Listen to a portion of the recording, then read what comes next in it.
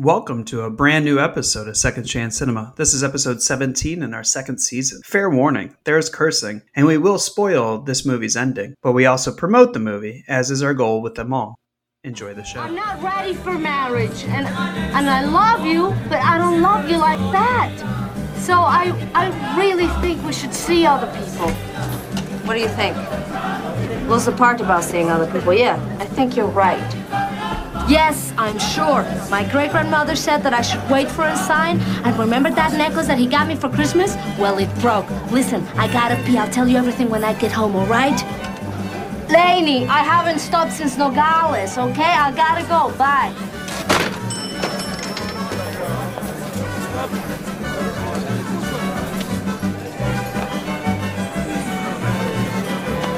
Excuse me. I was here. I think I would have noticed that. No, you see, I was on the phone and the line moved, but I couldn't move with it because the cord wouldn't stretch that far. See, I'd like to believe you, but your nose is actually growing. Come on, I thought that was pretty good. You realize that I could die for this. I pee really fast. I live with 5 brothers, 3 cousins, and only 1 bathroom. Believe me, I can pee faster than anybody in the world. Really? A gold medalist? This I have to see. Thank you. Óyeme, no porque tengas tetas me das primero. Óyeme, pelado, ¿cómo te atreves a decir una cosa así enfrente de nuestro sacerdote, baboso? You know, I was just about to say that. I just told him to stop being a pig in front of our new priest. That's Father Alex to you. I'm Isabel. We have seen a ragtag group of oil drillers turn into legitimate astronauts in the span of about a week and save the world from a meteor using nuclear weapons. We have seen Jeff Goldblum single-handedly thwart an alien attack using nothing more than a Mac PowerBook. And we have seen Tyrese and Ludacris fly a 1980 Pontiac Fiero into space and knock a satellite out of orbit. But none of these instances are more unbelievable than Matthew Perry hooking up with Salma Hayek. Ladies and gentlemen, welcome to Second Chance Cinema. I am one of your hosts, MC, joined as always with my co-host, Spro. Spro, how are you? I'm good. So I'm assuming that was Fast and the Furious 9 that they're like in space. Is that the one that's out now? Because yes. Okay. Yeah, I haven't seen it yet. Yes. I haven't seen it either, but I've seen. So listeners, my phone fell in a puddle. Waterproof is a lie, first of all. It's been gone for about 4 days. But before that happened, I read the spoilers basically of Fast and Furious 9. And I want to just read one of the spoilers to you from Wikipedia in the plot summary. It's not a spoiler anymore. Everybody knows. And if you didn't know before, I just told you. But the actual description of the plot point to which I'm referring reads... So, for those of you who don't know, Ludacris's character is named Tej. Tyrese's character is Roman. This is an actual sentence from the plot summary of Fast and Furious 9 on Wikipedia. Actual sentence. Using the rocket car, Tej and Roman enter orbit and destroy the satellite, stopping the upload. And then blah, blah, blah, more. The last sentence, Tej and Roman reach the International Space Station and are safely returned to Earth. So if you think of the list of movie plots that I described and then added on the movie that we're about to talk about, you realize how absolutely befuddling it was for me to see Matthew Perry and Salma Hayek hook up. That said, we are joined by a very, very special guest, a friend of the show, a friend of us, Rudy. Rudy, how are you? I'm doing great. You took the words right out of my mouth this is one of my favorite movies and possibly one of my favorite rom-coms. But upon rewatching it now, like immediately, that's the first thing I registered. I was like, there's no way this doofus would land Salma Hayek. So you're on to something. I have to be honest, and I mentioned this to Spro as we were talking before coming on. I have a lot of questions about this movie, not the least of which is who thought, what producer, director, studio head, whatever was like, who would have great chemistry? Salma Hayek and Matthew Perry. like I don't want to hate on Matthew Perry because I have not followed his career since. I mean, I didn't watch Friends, so I can't really say Friends, but since the Ron Clark story or whatever that movie was, where he was like Dangerous Minds, but it was a made-for-TV movie. But like, I mean, he's not a leading man, heartthrob type, right? Am I the only one who thinks this, or am I wrong? I feel like we're bashing the movie. Is this the first Second Chance Cinema where we're No. Because there was plenty that I enjoyed about the movie for sure. But I don't think I'm wrong in saying that like Matthew Perry is. I did not believe him as like smarmy New York ladies man. Like in the trailer, it's like he was really good at being single. It's like, was he? Was he really? Were women fawning over nightclub builder Matthew Perry in this movie universe? I mean, care to comment, anyone? In 1997, for some reason, it wasn't anything that I questioned. And I was like, oh, okay. But looking back, you're like, yeah, absolutely. This is an average dad bod New Yorker landing literally one of the most gorgeous women walking the face of the earth, and it stands out now. And I mean, that's not really her character. Her character is a woman who lives with like 20 family members in Mexico. She doesn't live with 20 family members. She has 20 family members that they all live in the same house. No, they don't. They didn't? Where was her house? You never saw her house. Because she said, I have a roommate, Lainey. And then she moved in with Matthew Perry. They all have a roommate, Lainey. What do you mean she they was all living at home? Bro, what do you mean they all like women in general? That's why they don't take you to their house, because they have a roommate that's home. They're living at home. They're living at home with mom and dad and Chewie. It's okay. Are there? I feel like we're going to get into some real deep issues on this episode. Yeah, I think you're dipping your toe into some water just because she has a large family that she doesn't live with them. Houses in this movie is another thing that I have many questions about. But before we get into it, let's go ahead and let's observe tradition. Rudy, it's always the oh shit. Like you've never done this before. I swear to God. Are you eating? Oh, I was. I'm sorry. I completely forgot about this. Disturb your dinner? Okay, you know what? I got an appetite here, but are you eating a Gray's papaya hot dog? I was so excited that shit. All right, let's just do this.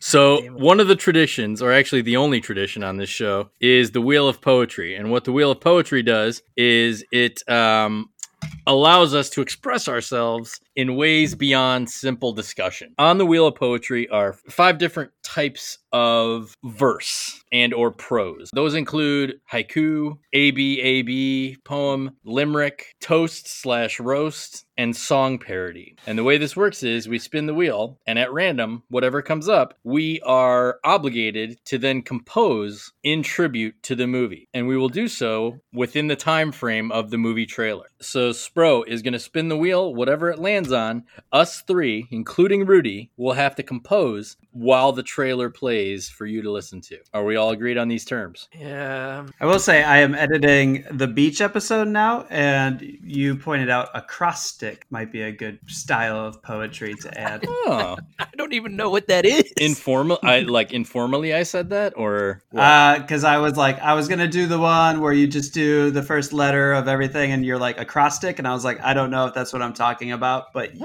that one, and then I failed. Idea. So all right, well, maybe you know what? Maybe we can add acrostic for the next episode, or possibly the next season. Yeah, but for right now, we're gonna spin, and it's gonna be those 5 only, and Rudy's gonna have to do one of them. So Spro, whenever you're ready.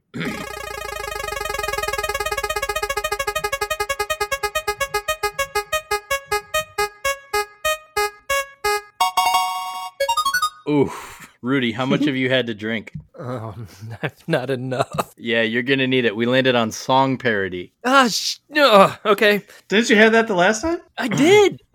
What was your episode the last time? The Little Giants, and I did Here Comes the Hot Stepper. Oh, that was, I remember that. That feels like it was like a year ago. So you're fine. You've recharged. You're good. Oh yeah, sure. So song parody. So please listen to the trailer and enjoy the trailer for Fools Rush In, starring Matthew Perry, Salma Hayek, and I think that's it, right? Matthew Perry's dad. Matthew Yeah, Perry's dad. That's it. That makes sense. That checks out. And we're gonna write some poetry. Alex Whitman Okay, Jeff, it's a long story. was good at being single, I'm looking for Alex. He just ducked out. and his life was right on track. You are taking over in Vegas. No.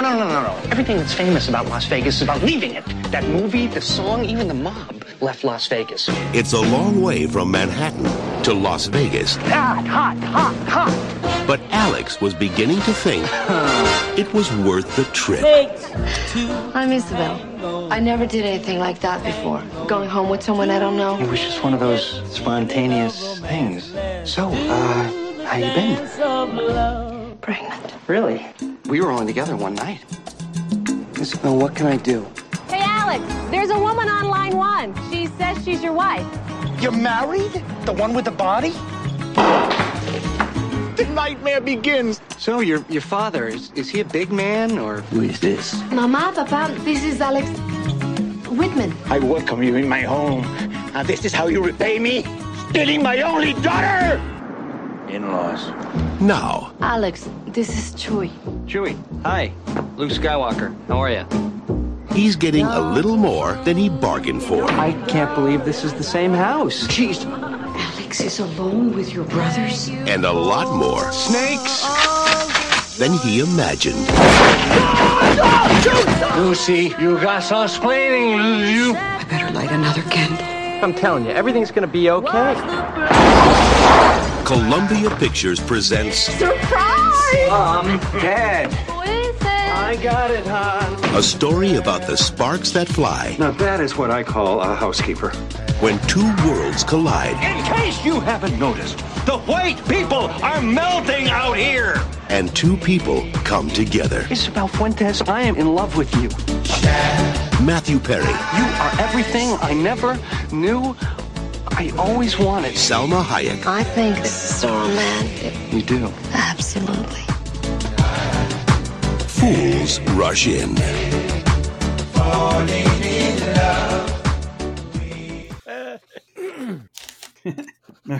My first song was Havana, and I was like, Las Vegas, una na. Got a woman pregnant in Las Vegas, una na.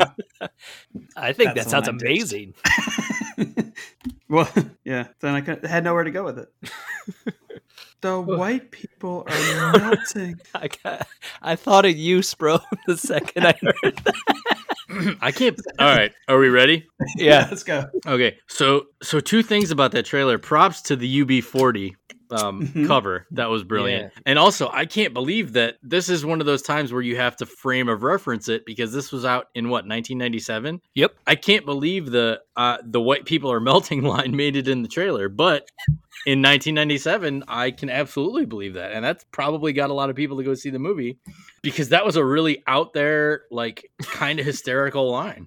Rudy, There are a lot of lines like that. Like for me, like a lot of these lines still hold up. Like it was still, I laughed out loud. And one of them was, we'll get into it later, but the white people are melting got me. Whatever the mother is, the baby is. And just what is the matter with Presbyterian? Presbyterian is not a religion. I beg your pardon? Thomas, whatever. This country was founded by people who were escaping religious persecution. The Whitmans were one of them. Sir, when the West was stolen from Mexico, the Fuentes family made a vow that even though they took our land, they never take our culture. Culture? You call this culture? Guacamole and a ghetto blaster in the middle of a desert? Yeah. Now you're offending Amalia's guacamole? Yeah. What's wrong with Amalia's guacamole? In case you haven't noticed, the white people are melting out here. But like the other line in the trailer, this is Chewie. Oh, what does he say? Where's Han Solo and Luke Skywalker? Like that's Matthew Perry. That's not the guy who's going to bed Salma Hayek in Las Vegas or whatever. That's classic. Like, that's the Matthew Perry I think of. Oh, hey, witty quip and blah, blah, and sarcasm. All right, song parodies. You guys want to get this over with or what? Yeah. All right, who wants to go first? Wasn't the guest goes last. Oh, thank God. All right, who wants to go first? How's yours? How are you feeling about yours? I feel okay. You know what? I'll go first. It's on 3 pages. So you're going to hear me flipping. So in the movie, Matthew Perry's character, his job, and we'll get into this for sure, is designing and building nightclubs, which, like, how is that even a job? Like, I mean, I have to keep reminding myself this is 1997. This is the same year, I believe, A Night at the Roxbury came out. And that's what I kept thinking of the whole time, was like, this asshole builds nightclubs. Like, I cannot think of a less noble profession than being the guy who builds nightclubs. Like, and maybe that was just me. Like, I don't know. When I was young and I had a fake ID and all that, I went to nightclubs, got kicked out of nightclubs, all that stuff. But looking back, like, maybe that's just a very of the times job. Like, maybe in 1997 that was the job that everyone wanted. Like, oh man, I wish I could be the guy in the movie who builds nightclubs. I can't even say that without laughing. So anyway, so I did my song parody of In the Club by 50 Cent. So here we go. All right, you can find him building clubs. NYC career driven. She's an artsy free spirit. Opposites, that's a given. It was too soon, but you bet they got hitched. She made him sit and talk while she took a giant shit. His job's designing clubs. Is that really even a thing? Don't 4 walls just pop up around people who still say bling? That's all I got. That's as far as I got. That was brilliant. Yeah, I'll work on the EP extended version and I'll get that out on vinyl later this year. Spro, you're up. All right. So Fools Rush In. I should go with a fast song so I don't feel like I have to sing it. Friends, fans say they love Fools Rush In, and I can't help enjoying the shit when it's on. And funny when would it be a sin if Perry was just good enough to get Selma's oven with fun? Man. Oh my God. That was so good. They can't see this, but I'm standing. That was amazing. Like, that was wow. Like, you should go to the shelter and you should challenge Papa Doc for the title. I thought you meant homeless shelter. No. They would like you too, maybe. But I was like, Rudy, free stew. Rudy, you're up. All right, so I really tried to stay in like 1997 on this one. So my song parody is, it's not long, but once I found something that worked, I got in and got out. Boom. So, all right, my song parody is Hypnotized, Biggie Smalls. So it goes, Selma, Selma, Selma, can't you see? Why did you hook up with Matthew Perry? And I still love your Latin ways. Channel knocked you up, but that's okay. That was brilliant. That was the winner. That was great. Easily Good the job. winner. Thanks. Nice job. So let's talk about this movie. Rudy, you say this is one of your favorite movies of all time. And certainly in your favorite rom-coms. Yeah. Just tell us a little bit why. Broadly, because in 1997, any young man, or old man for that matter, that loved action movies was familiar with Salma Hayek because of Desperado and From Dusk Till Dawn. So naturally, I wanted to see Salma Hayek. And I was like, and I didn't watch Friends like that. I mean, I had seen a couple episodes, but I didn't stay with it. And I was like, oh, this could be funny. It was like, honestly, one of the first like movie dates I ever went on was to see this movie. And it had everything I needed in a rom-com. It had Salma Hayek, and it was funny. It has a lot of one-liners in it and jokes that I still quote today. So, I mean, I'll gladly get into those as we go on. Why don't you get into one right now? I'd be interested. At the end where she's in labor and she talks about the pain, but she's saying it in Spanish, and the guy goes, "What did she say?" And he goes, "She said she loves me, can't live without me." Move you over to the main building over there. She's not going anywhere. These contractions are right on top of each other. You hear that, Isabel? The contractions are right on top of each other. I'm not deaf. I'm in labor. Oh, my God. We're having a baby. I hate you. I hate you. I hate you. They always say that. Isabel, you can do this. You're the bravest person I've ever known. What'd she say? She said she loves me. Can't live without me. I say that all the time. Like when my wife goes, "I forgot what I was going to say." And I was like, "Oh, no, that you love me and you can't live without me." So it's very quotable. And obviously we'll get into more when Matthew Perry's parents show up. So basic premise, guy meets girl, guy gets girl pregnant, guy and girl wed hastily, complications ensue, they split up, guy finds girl, they live happily ever after. Is that pretty accurate? Yeah, in a nutshell. Yeah, So- it's very formulaic. The addition of the pregnancy, I did not know that was a part of it. And that was kind of I suppose, a twist on sort of like the missed connections and the other devices that sort of power rom-coms. Because that was a twist, like I said, that I didn't quite see coming and I didn't know was coming because I'd never seen the movie before. But that, like, to me, that made things really heavy, really quick. But I think you wouldn't call it a courtship because they had already sort of courted, but like the transition from them being a one-night stand essentially to being a married couple, like that wasn't as abrupt or predictable as I thought it would be, I suppose. Okay. And it's interesting that they throw that in there, right? Because there's parts of this movie that are very formulaic, but like they knew what they were doing. Like whoever directed this film, I think it was like Andy Tennant, like he knew what he was doing. Can I just talk about Selma Hayek's first scene? The first time you see Selma Hayek, what is she doing? She's going to take a piss, right? No, she's floating in a river on an inner tube. Oh, right. In a You're tied right, up shirt. Yeah. But like they were like, we have this amazing woman, this gorgeous woman. We need to like set the stakes really high. So they set the stakes super high right off the bat. They're like, we've got Selma Hayek. Bam, there she is. So I mean, they knew what they were doing. Yeah, and they even painted her like because she stole. It was like an inner tube that she stole from like some local kids or something, and they painted it where like the kids were smitten with her, right?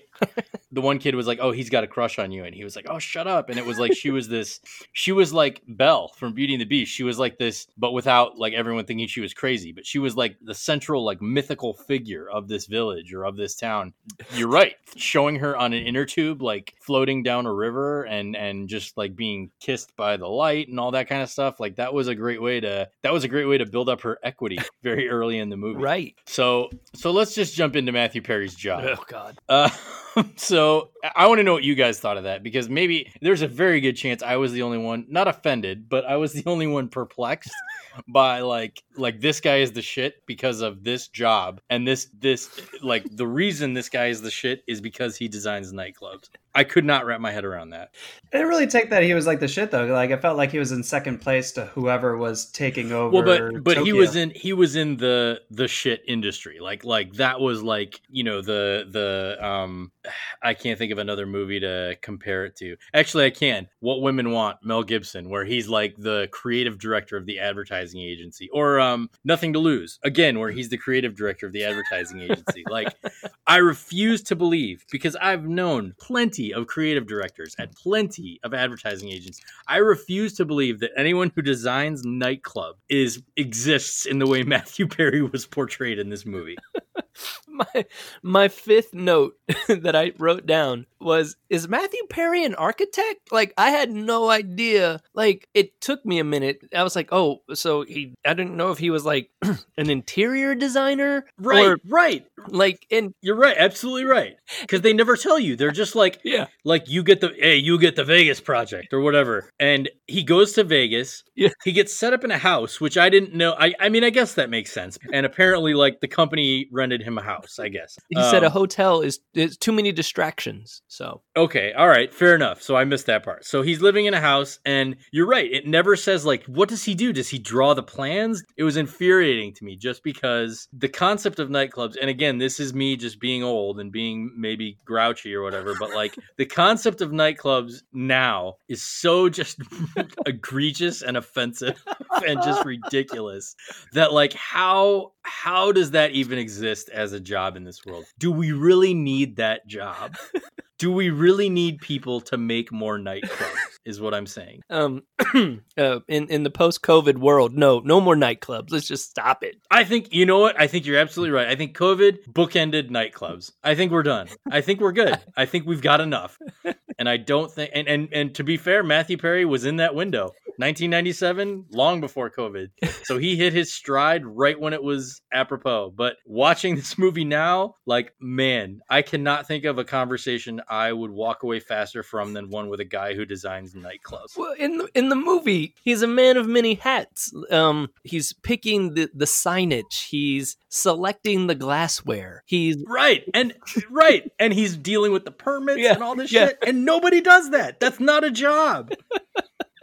I don't know. I'm way too amped up about this. Rudy, tell me more.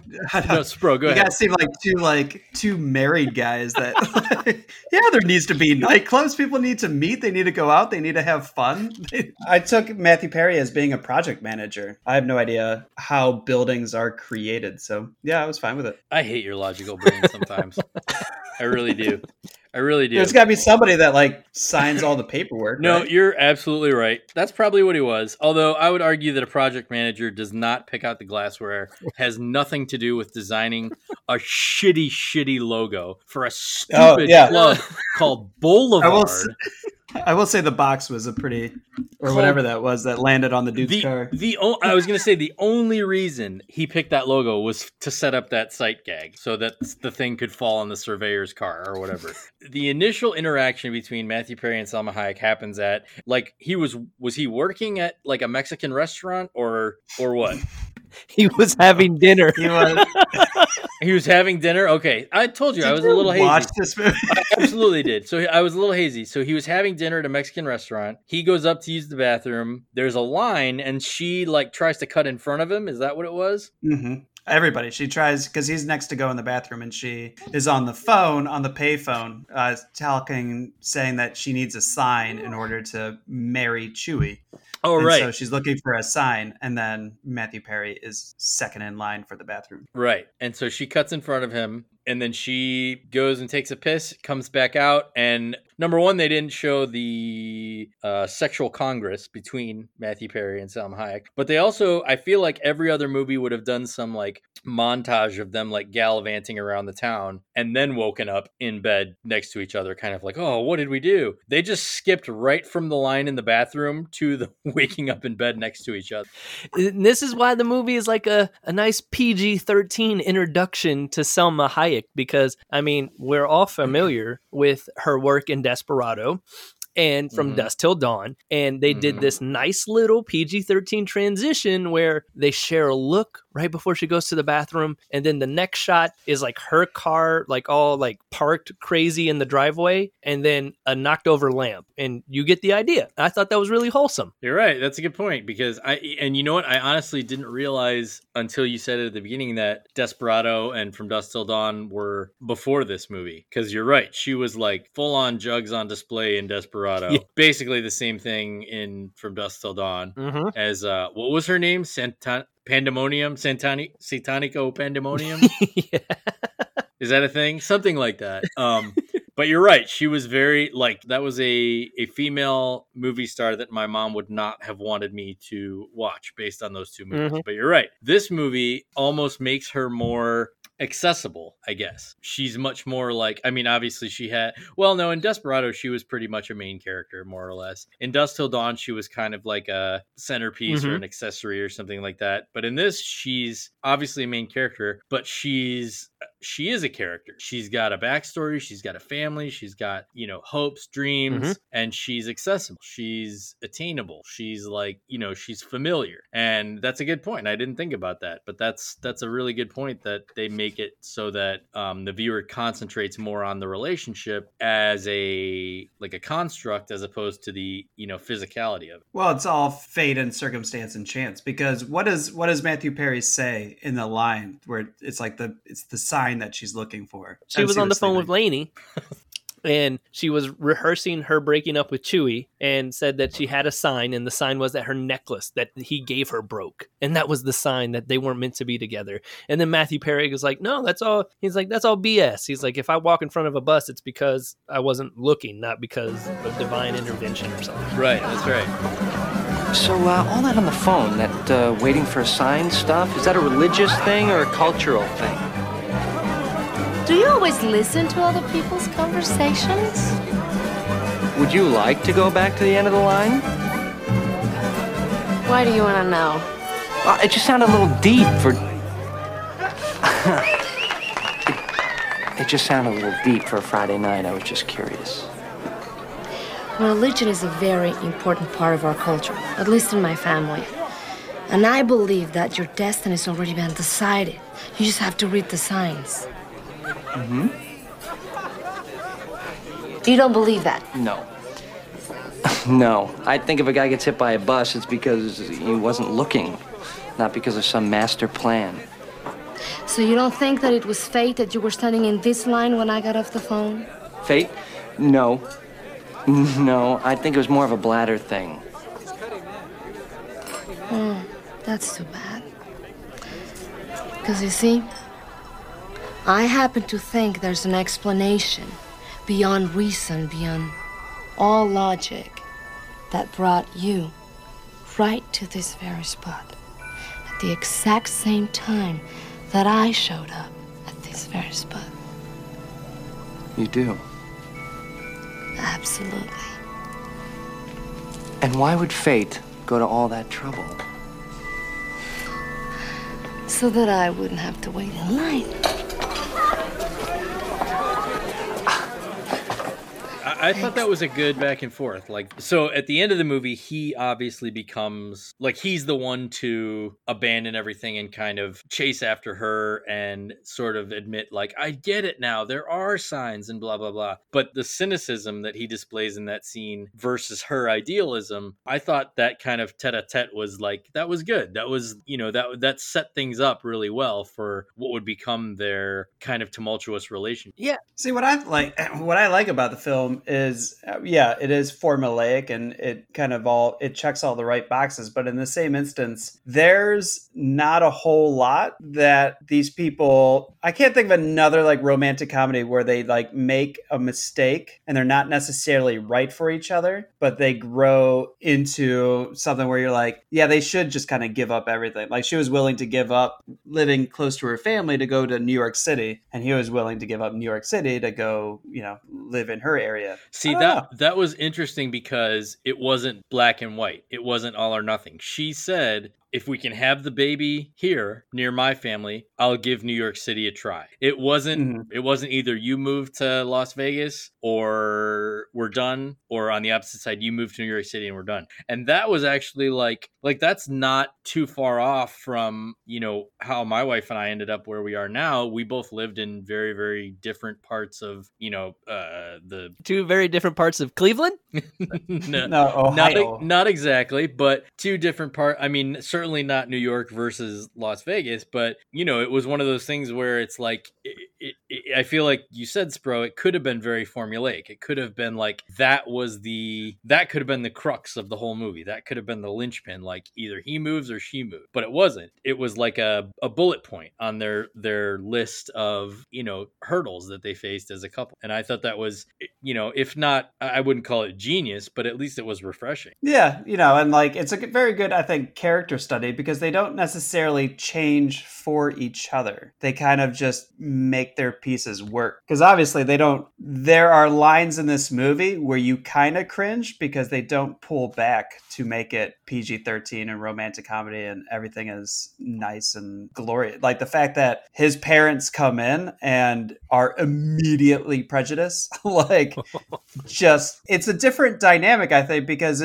he goes and meets her family and you're like, oh, the fish out of water, like that's the formula. And then his family comes over and it's like, the stakes are upped one more notch concerning the fact that they're miserable people. And you're kind of like, yeah, I hope Matthew Perry wins over her family. I hope these people never come back. See, so it's not like maybe Selma will win over theirs. It's like, no, Matthew Perry is going to have to stick up to his mom and dad and get out of the waspy upbringing that he had. But at the same time, I thought it was really interesting and unique how they set up the parallels between the families. So like his father and her father were both opposed, while his mother and her mother were both for, based on basically the concept of love and, the romanticism, control who you love and all that stuff. They were romantics. And it was interesting to see, like, obviously they were on a boat, I think, when this whole scene took place. But like on the left side of the boat, you're right, this total waspy, like they come into the scene, the heels, the douchebags. And on the other side of the boat, it's her family.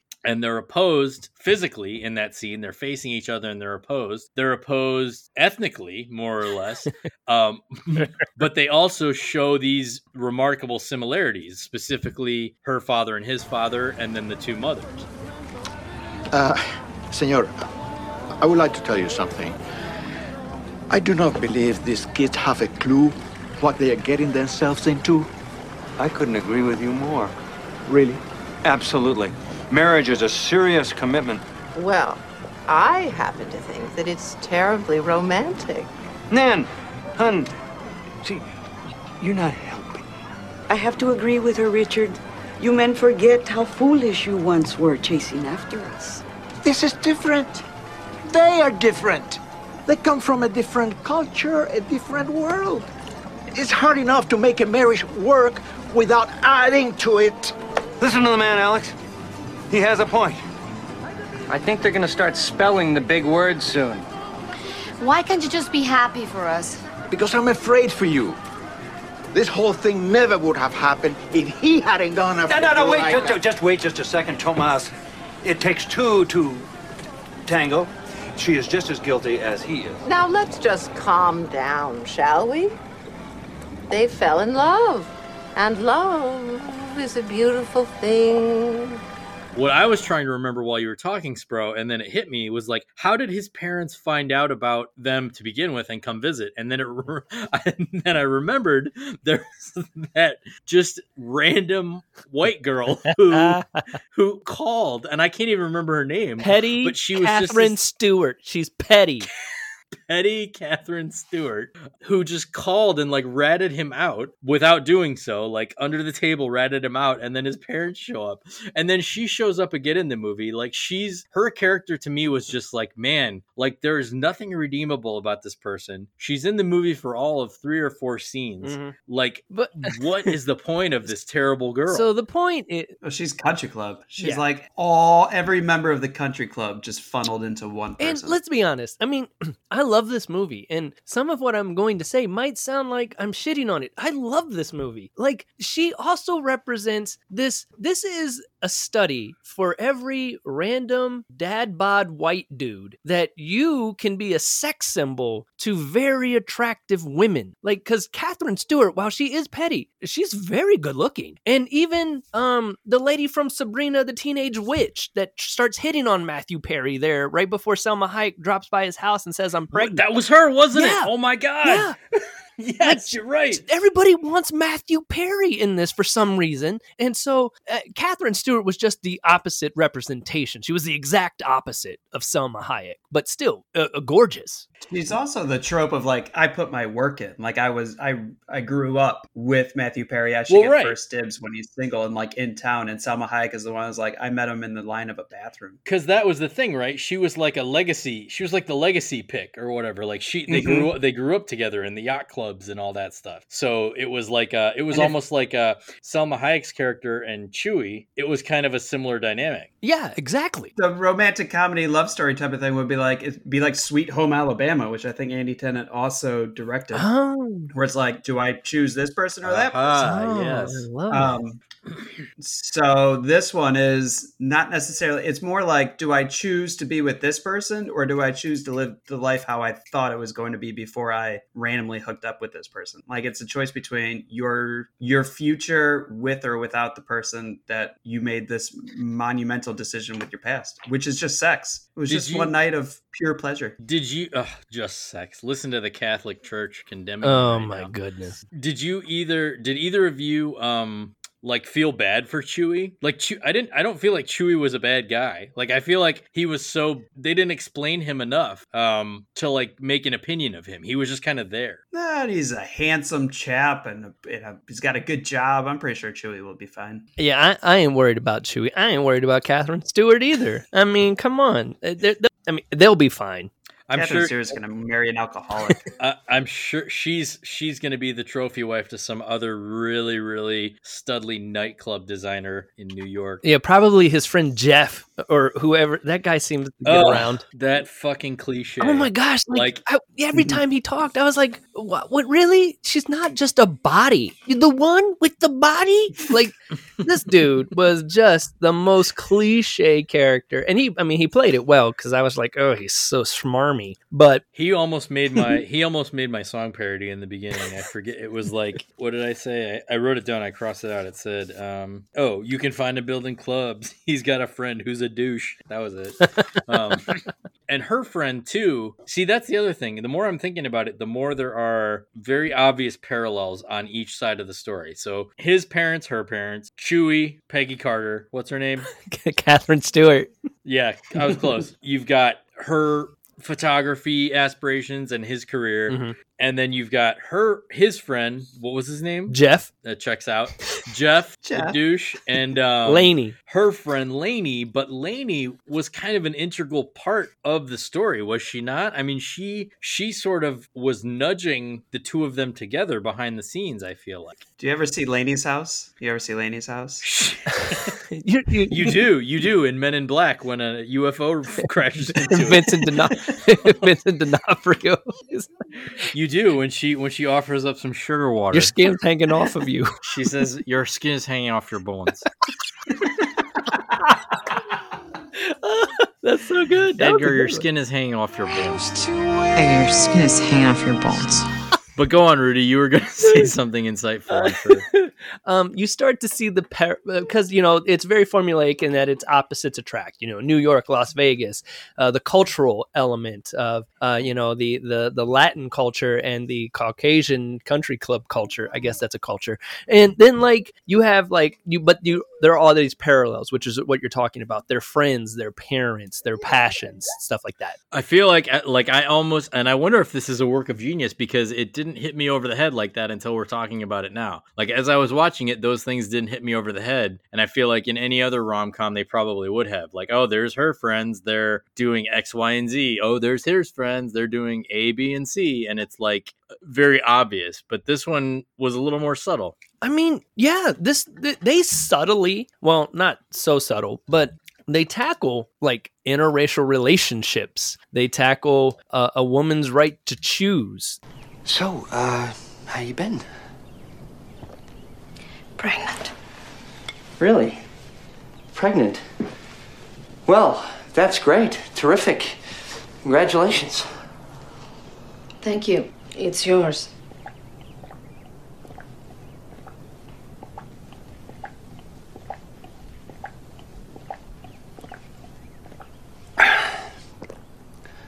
Mine? We were only together one night. That's all it took. And I used a condom. Lots of them. Well, one didn't work. But that's its job. Its job is to work. Its entire reason for being is to work.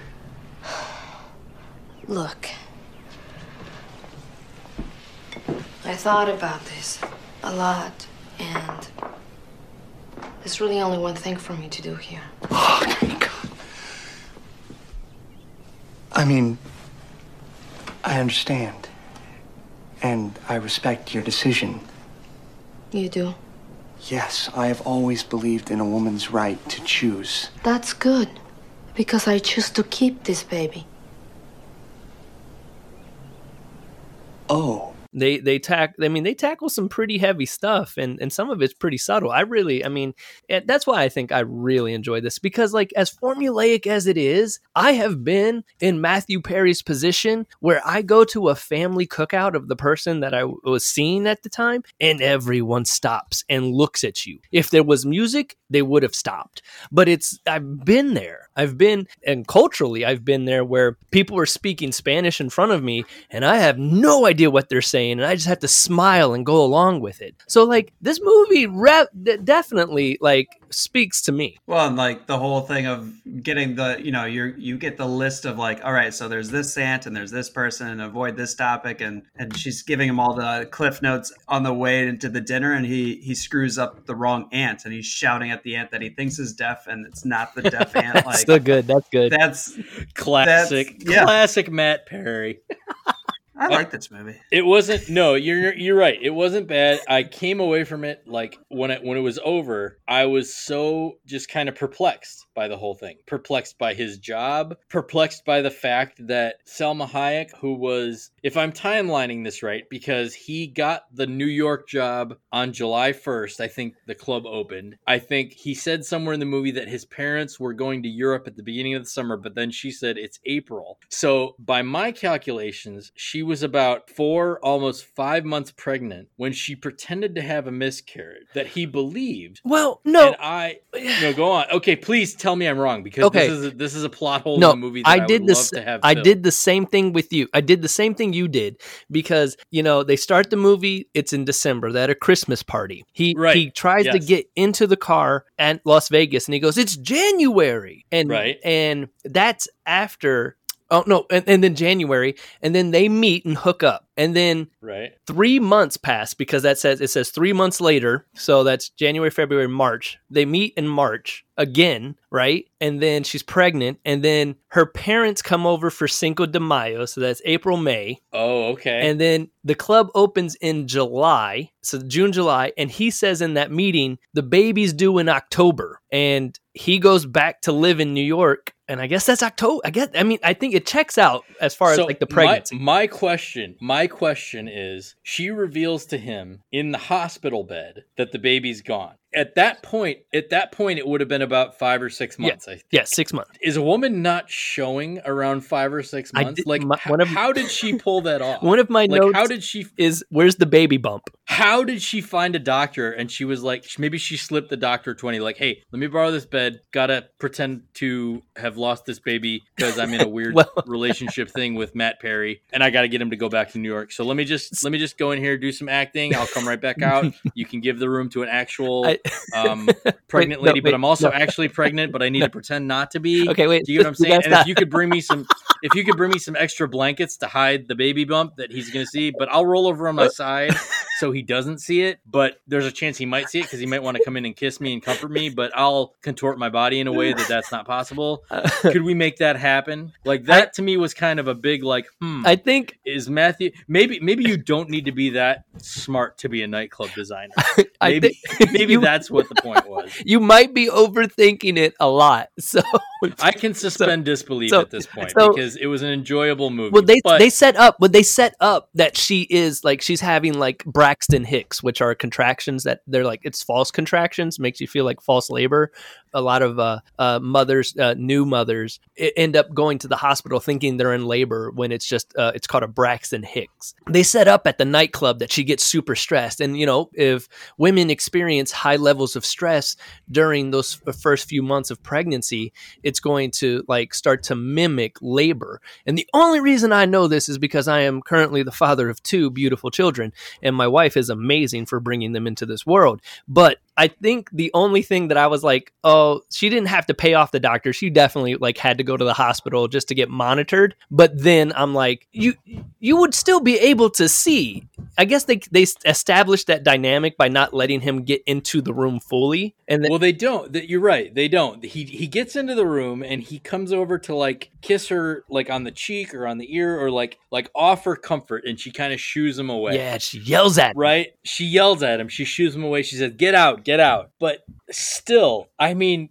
like, well, I don't know. But I was asking. Although, I guess I shouldn't presume to be an obstetrician or anything. Like he knew that there was a bump existing before that, and well, you know, yeah. perhaps the presence of a bump doesn't necessarily indicate, you know, the that to me was like, wait a minute, she's just gonna pull this one over his eyes, like pull the wool over his eyes, send him back to New York. Well, and also that's kind of a really shitty thing to do. Well, she was reactive. Like, then that's the thing. Like, so when I was younger and I watched this movie and before I recently watched it, I was supportive of Alex. And then at a certain point, I'm like, nah, forget him, dump him, forget, he's done. Like when he like yelled at her, okay, I have a visceral reaction to Salma Hayek. I love her very much.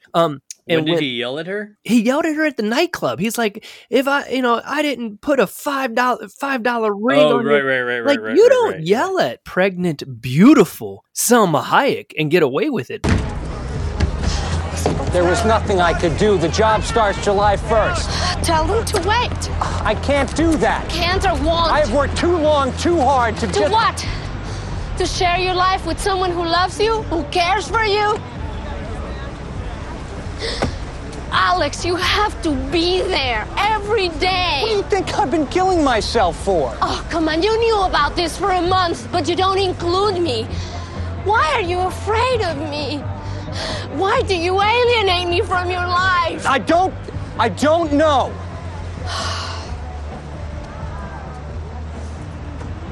Look, I told you in the beginning, I have no problem raising this child on my own. I thought we were a family. You don't understand the concept of a family. To you, it's something you put up with on national holidays.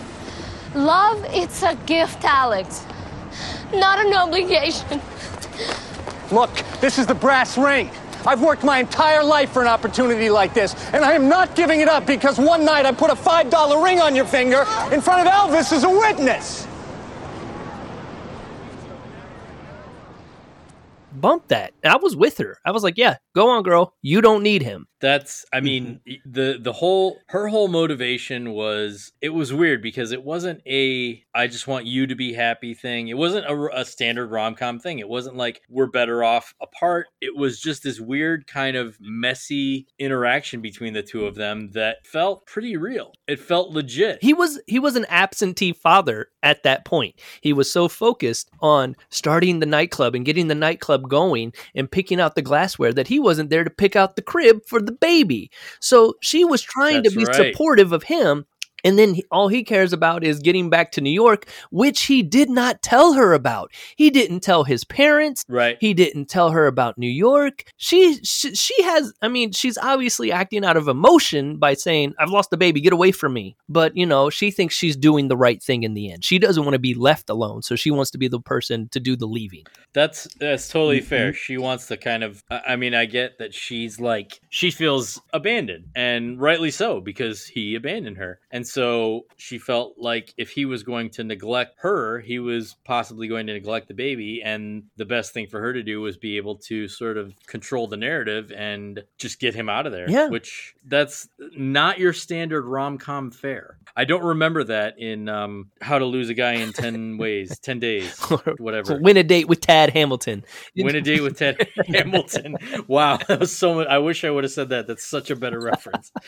I mean, yeah. I mean, and this is why I like this rom-com, because it gets to a part where you have two people and there's so much that, you know, the montage, if you will, that shows them, you know, building a life, building a home together. The one thing that cracked me up is where she was like gonna pee in front of him while he was brushing his teeth, and that was part of my song. He walked out of. I was like, hell yeah, get out of there. What are you? She's a heathen, and then she pulls him back in just so she can talk to him while she pees. Yeah, I'm good. That made me laugh, because that's kind of like, that's something that couples go through now as you move in with your significant other. Hey, listener out there, if you're getting ready to move in with your significant other, find out if they pee with the door open. That's something you'd want to know. So, I mean, I thought that was genuine and unique and sincere, and I really enjoyed it.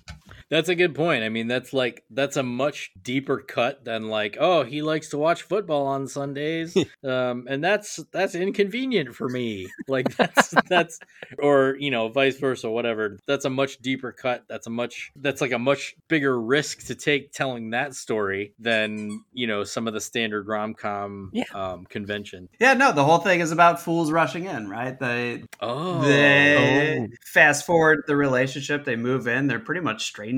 They're meeting each other's parents, but they're also like, what's your last name? You know, like, it's structurally exactly how you think it would go. It's original, I feel.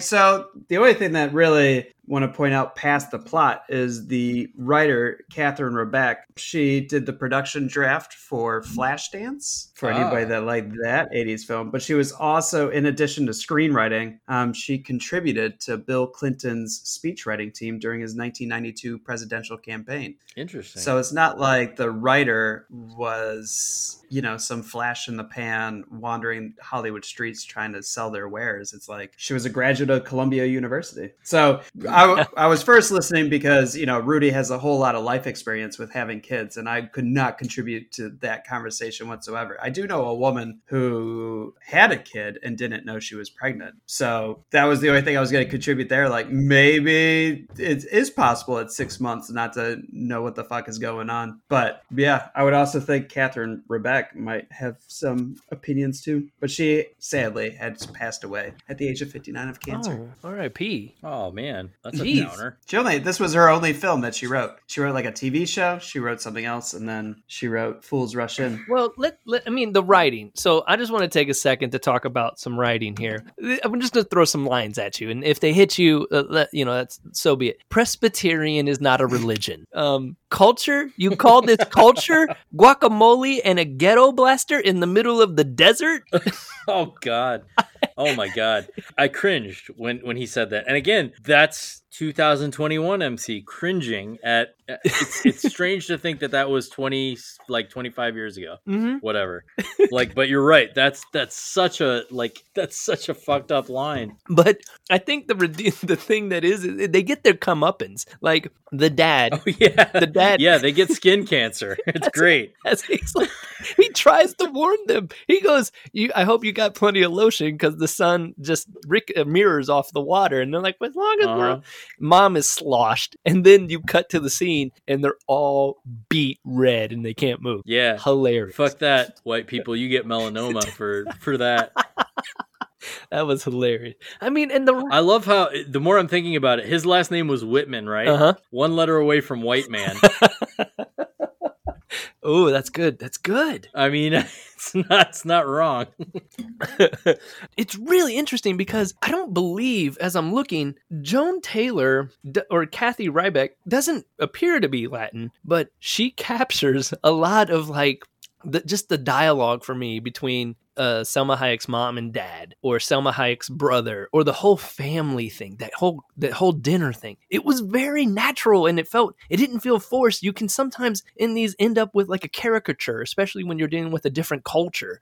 Like it can become like a parody of itself, and I didn't feel like that at all. And it made me like, I mean, when Matthew Perry they go rattlesnake hunting or they go shooting. The Lucy, you've got some explaining to do. Obviously, that's like, Desi and Lucy. But for some, it just hit a little different for me. And it's something that I still quote, with the slurred Lucy, you got some explaining to do. It's just hilarious. I really like the writing. But I do want to point out, I think you said something about Matthew Perry and not being a leading man. The Whole Nine Yards is another really good film that he leads in. I would argue that's Bruce Willis's movie. I mean, Matthew Perry, if you're listening, I have nothing against you. I feel like 1997 leading men that I recall, perhaps like Nicolas Cage, Con Air. You know what? 1997 was a really, really testosterone heavy year at the movies. Mm-hmm. Was it not? Con Air, Face Off, Men in Black. Mm-hmm. And so seeing Matthew Perry painted as this like ladies man, goes home with a different girl every night, just and this is all clearly on the heels of Friends, his success on Friends. To me, it was just, here's Chandler in a movie with Salma Hayek. I guess I didn't get that feeling that he went home with another woman every night, because he's walking around with a big fish at the very beginning. It says it at the beginning of the trailer, like what's his name? Alex his name Whitman. Matthew Perry in the movie. Alex Whiteman is the one thing he's great at is being single. It's like, I feel like I'm really good at being single. That doesn't mean that I'm sleeping with a new woman every night. Maybe. I mean, you're comfortable. I guess when movie trailer voice guy says it, I get something different. Well, here's the connection between you and Matthew Perry or single Alex Whitman. Ladies are throwing themselves at you. Like, that's what is set up in this movie. And then, Spro, we know the women are flocking to you. So, like, you have multiple options. Like, he's set up as like this LL Cool J. Like, ladies love Alex Whitman. Like, and like, oh my god, and he's LA Dub. He's the most neurotic. Like, he thinks she's gonna jump off the Hoover Dam. Like, he's like the most neurotic dude. And oh man, that I think I always just kind of pictured him as the person you could relate to. I don't know. So when he does the line of when she's like, I'm pregnant, and he's like, but we used a condom. We used condoms. A lot of them. To me, I was always like, oh, you dog. Yeah. You had a nice night, No. Like, you lucky guy. You know what? Maybe I'm viewing him as a reflection of his douche friend, Jeff, because Jeff is the one who sort of brags on his conquests. It's like, I never knew. I keep wanting to call him Matthew Perry. I never knew Alex Whitman to turn down box seats at a Yankees game with hot chicks and whatever. Yeah. So maybe it's maybe he's got this. You know what? Maybe I'm giving him an unfair shake. Well, maybe he's got this. Maybe he's got this reputation that's completely unfounded, and he's desperate to shake it. Well, I mean, because he's never chuckling with Jeff. He's never nudging elbows. I don't know why the fuck he hangs out with Jeff. He seems annoyed as hell with Jeff. He seems just absolutely disgusted by Jeff half the time. He has these endearing moments, and that's why you root for him. Like in the beginning, Jeff is the two women that we see Jeff with. They're helping him get over his divorce, and then Alex Whitman is like, Jeff, don't sleep with this woman. Jeff, don't sleep with this woman, and he doesn't want to be left alone with the woman that's trying to get with him when Salma Hayek shows up. And then he's like, I've always, he has those moments where he's like, I've always respected a woman's right to choose. Like, he's not schmarmy, but Jeff is enough of a douche for both of them. That's a good point. Yeah. I suppose it's the company you keep that sort of reflects on you. Spro, do you have any reviews? The reviews are all kind of dead links. I will say the number one review, the highest review on Metacritic, was our boy Roger Ebert, who said it was a sweet, entertaining retread of an ancient formula in which opposites attract despite all the forces arrayed to push them apart. But you can't read the full review because it's a broken link. So here's the lower end, because everything has its little pitch points. And that's the Dallas Observer. Andy Klein said, this really should have gone straight to video, or better yet, to the nearest landfill. Aww. Which is, these people say this is not creative, and yet their reviews are not creative. Andy Klein can so kiss the Washington Post said, so there's two Washington Posts. The other Washington Post was Rita Kempley, who just said, movies don't come much lamer than Fools Rush In. That's all she said. So I don't know why I feel like they're all wasps and they took offense at how they were portrayed. Yeah, that's exactly what it is. And I think that's the beauty of this podcast and what you guys have created here. It is way more than it seems to be. Like you're like it's a formulaic rom-com about opposite attract. But when you dig a little deeper, when you watch it again, when you give it a second chance, like you get to see all these things that make this movie really good. Thank you, Rudy. I will say two things. One, well, two lines that I really love in this movie, and Rudy talked about writing, and I wanted to throw this in, but Alex Whitman, I think like the most famous line from this movie is, "You are everything I never knew I always wanted," which is just a great wiggle of a phrase. And then when the great grandma says, "You will never know love unless you surrender to it," like, yeah, down. The second thing that I want to say, and it's ironic that Rudy is on this episode when I was bringing it up, and I will just do this live-ish, I guess, in quotes. In Waterworld, I brought up the fact that I don't like to read reviews. I don't like how it sounds. And so I was going to employ you for season 3 to be the episodic review reader with your dramatic voice. Yes. You had me at hello. I'm in. I don't care. You're hired.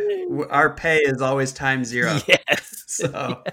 And and that's the, like, not to like, you know, piggyback too much on what you're talking about when the writing and the interpretation, like I would quote, so we had a pandemic baby.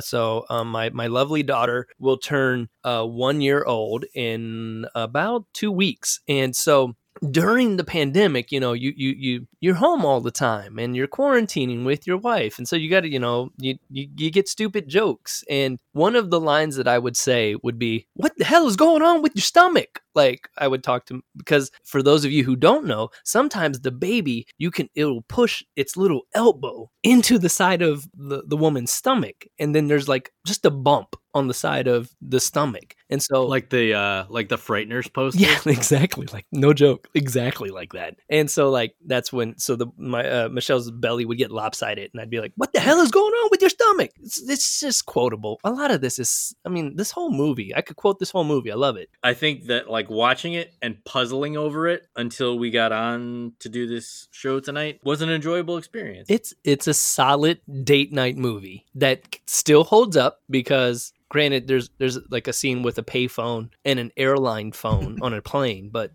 they still have those. Yeah. I mean, payphones are all over LA. You can't use your cell phone on a plane, right? Well, I've never seen like a phone with a cord. I mean, I don't fly in the same class that you guys fly in, but I haven't seen a payphone in Columbus, Ohio in about 10 years. So you got to go to where people are still using calling cards. Oh, good point. Valid point. But I think this movie is a solid date night movie. It's a good recommendation from our most romantic co-host, Rudy. Absolutely, without question. Final thoughts. I'm just going to say, I think, so again, the nuances of this movie are sublime. I think that the parallels between her family and his family are not like brick to forehead, hit you over the head, obvious. And I think that ultimately, this isn't a movie like Inception or Tenet where you're going to like try to figure it out after you leave, well, not the theater, but after you are done watching it. It's not a super thought-provoking movie, but the mechanisms by which those types of devices are employed in the movie is effective. It works. Yeah. And it makes the movie balanced and more enjoyable. And I think in a movie about opposites attracting and what could potentially be a entirely cliche 90 some minutes, that's a welcome change. I agree. Apparently based on a real story.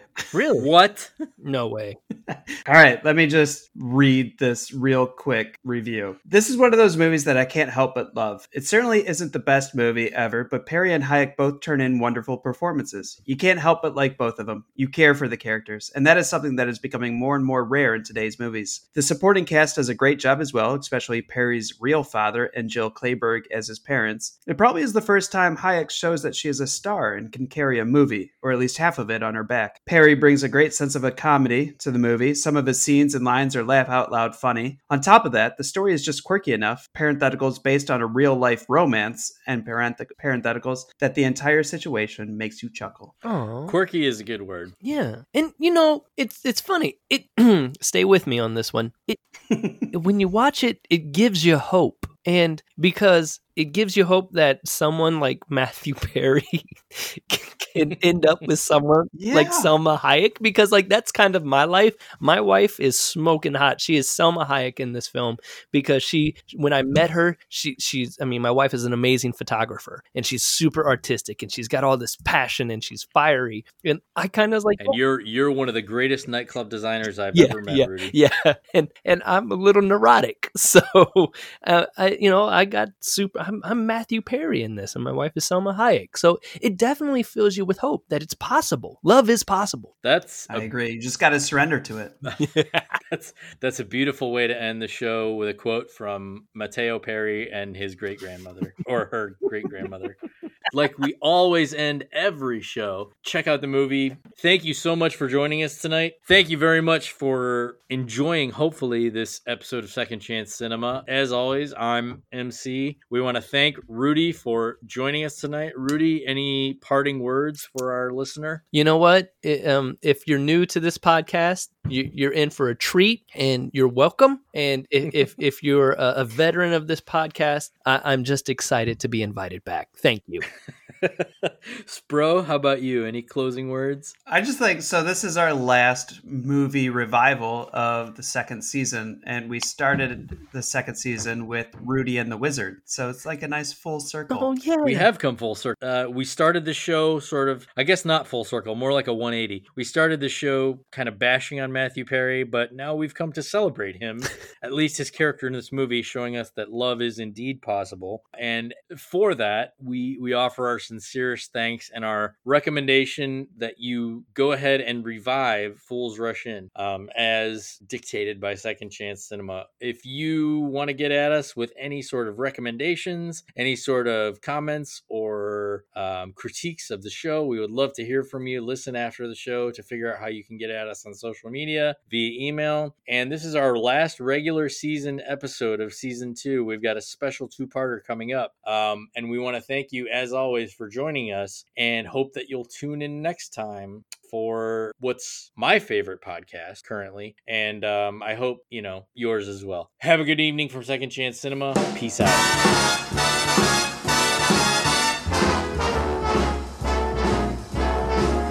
How lucky can one guy be?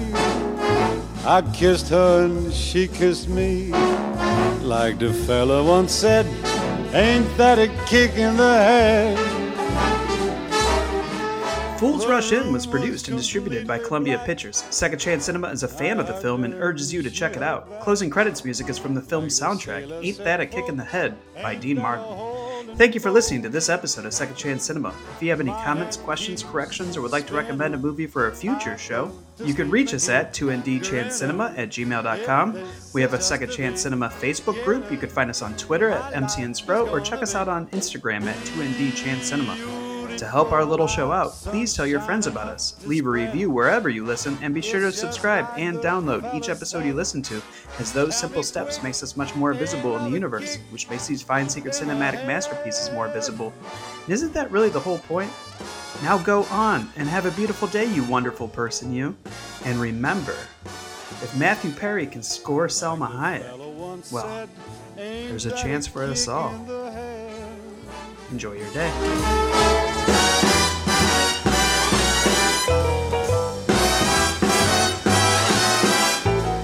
Like this sailor said, quote, ain't that a hole in a boat? My head keeps spinning, I go to sleep and keep grinning. If this is just the beginning, my life is gonna be beautiful. She's telling me we'll be wed. She's picked out a king-size bed. I couldn't feel any better or I'd be sick. Tell me quick, oh, ain't love a kick? Tell me quick, ain't love a kick?